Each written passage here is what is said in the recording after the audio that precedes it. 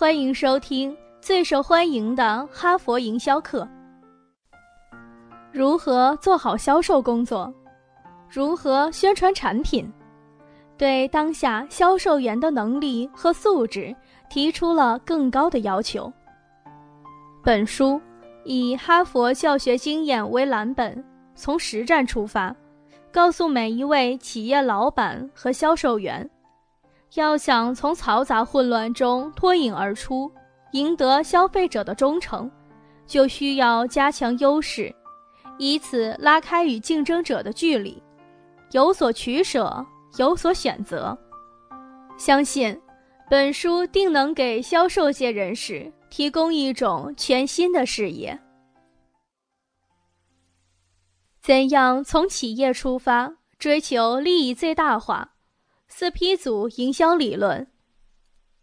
美国营销学家杰罗姆·麦卡锡把营销手段分为4大类，即产品 product、价格 price、促销 promotion 和分销渠道 place。因为这4个名词的英文字头都是 P， 所以简称为4P 组。一般情况下，人们所理解的4P 组是产品、价格、渠道、促销这4个单一的因素。其实，如果深入地去理解4P 组，就会发现它所包含的营销涉及的这4个基本要素具有自身独特的意义。1. 价格不单单是价格，而是一个价格体系。它应该包括出厂价格、经销商出货价格、零售价格，还包括企业的价格政策里面的折扣、返利等指标这样的要素，这样才构成了整个的价格体系。2. 产品也不单指产品，它是一个产品的体系，包括产品线的宽度、广度、产品的定位、质量状况，甚至包括产品的售后服务。3. 渠道也不单单是渠道，它包括公司的渠道战略是自己建设渠道，还是通过总经销建设渠道，是总经销还是小区域独家代理，或是密集分销。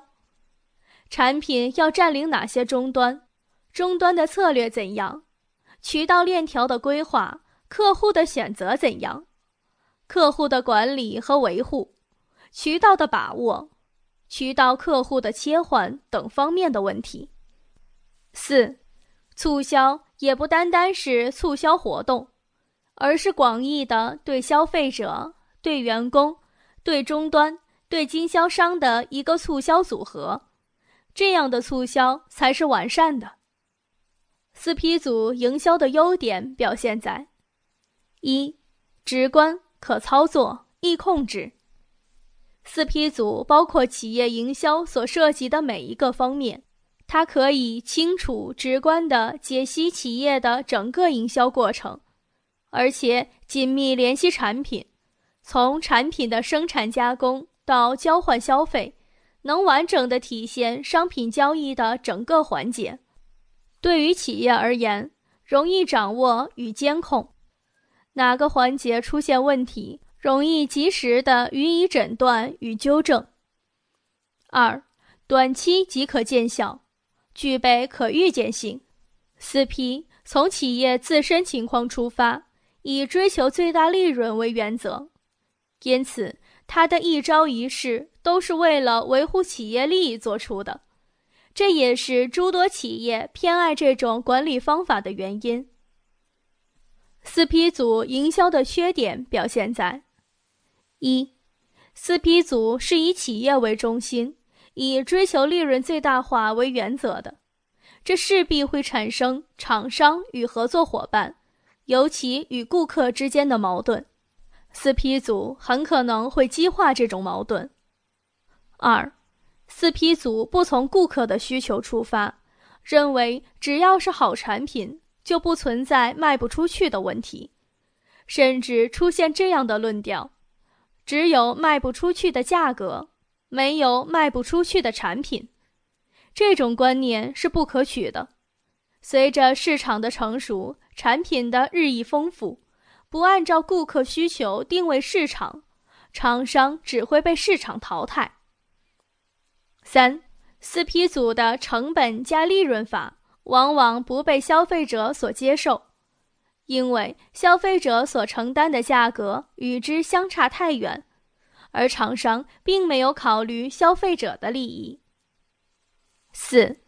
四 P 组的促销模式也主要是采用各种手段，让消费者了解他的产品，从而有机会购买其产品。这种请消费者注意，而不是请注意消费者的引导思想，往往使厂商投入了相当大的金钱与精力，却不一定有好的效果。颠覆四 P 组理论框架的学说是什么？整合营销理论。整合营销理论是1978年由美国西北大学市场销售学教授舒尔茨提出的。整合营销传播是指企业为了对消费者、员工、投资者、竞争对手等直接利害关系者和社区、大众媒体、政府、各种社会团体等间接利害关系者进行密切有机的传播活动，以营销传播管理者为主体所展开的传播战略。今天，在中国马路上行驶着不少奥迪车，奥迪品牌在中国也家喻户晓，许多消费者以拥有一辆奥迪汽车为荣。当然，这与奥迪先入为主、进口加本土的产品策略等诸多优势有关。然而，其成功离不开奥迪全球理念下的整合营销策略。在品牌宣传上，奥迪中国总部负责奥迪品牌形象传播事业，包括围绕品牌而开展的品牌塑造、品牌传播、公关企划等作业，这样保证一汽大众的 A4、A6 与进口 A8在品牌方面保持良好统一性。奥迪营销的高超就在于奥迪能够围绕品牌这一重心，充分挖掘并整合企业内部和社会有效资源，并善于调动与支配这些社会资源。这是奥迪品牌成功实施整合营销传播的基础，更是把营销就是传播的整合营销理念演绎得淋漓尽致的前提保障。整合营销的主要观点阐述如下： 1. 不要卖你所能制造的产品，而是卖那些顾客想购买的产品，真正重视消费者。 2. 暂不考虑定价策略，而去了解消费者要满足其需要与欲求所愿付出的成本。 3. 暂不考虑通路策略，应当思考如何给消费者方便以购得商品。 4. 暂不考虑怎样促销，而应当考虑怎样沟通。从以上观点可以看出，整合营销是对四 P 组理论框架的进一步发展，而且是颠覆性的发展，很好地弥补了四 P 组理论框架与当今市场情形不相符的地方。从制定营销策略的出发点来看，四 P 组理论是站在企业的角度来考虑，我能制造什么产品，我希望定什么价格，我有什么样的通路，我怎样促销。而整合营销理论则要求营销策略的制定者完全站在消费者的角度来考虑，消费者想购买哪些产品，消费者愿意支付什么样的价格，怎样让消费者方便购买，怎样与消费者沟通。这些区别体现了主流营销学理论框架的演化和进步过程。请消费者注意，还是注意消费者？4C组营销理论。随着市场竞争日趋激烈，媒介传播速度越来越快，以4P组理论来指导企业营销实践已经不够用了。4P组理论越来越受到挑战。到20世纪80年代，美国营销学家罗伯特·劳特彭针对4P组理论存在的问题，提出了4C组营销理论。一、瞄准消费者需求 （Consumers Need）。首先要了解、研究、分析消费者的需要与欲求，而不是先考虑企业能生产什么产品。二、消费者所愿意支付的成本 （Cost）。了解消费者满足需要与欲求愿意付出多少钱，成本，而不是先给产品定价，即向消费者要多少钱。三、消费者的便利性 （Convenience）。充分考虑顾客购物等交易过程如何给顾客方便，而不是先考虑销售渠道的选择和策略。四、与消费者沟通 （Communication）。以消费者为中心，实施营销沟通是十分重要的。通过互动、沟通等方式，将企业内外营销要素不断进行整合，把顾客和企业双方的利益无形地结合在一起。4C 组营销有以下优点：一、瞄准消费者需求。只有探究到消费者真正的需求，并据此进行规划设计，才能确保项目的最终成功。由于消费者的生活经历、受教育程度、工作性质、家庭结构、个人收入和审美情趣各不相同，每个人对商品品质需求的侧重点也大不相同，因此要了解并满足消费者的需求并非易事。4C 组理论认为，了解并满足消费者的需求，不能仅表现在一时一处的热情，而应始终贯穿于产品开发的全过程。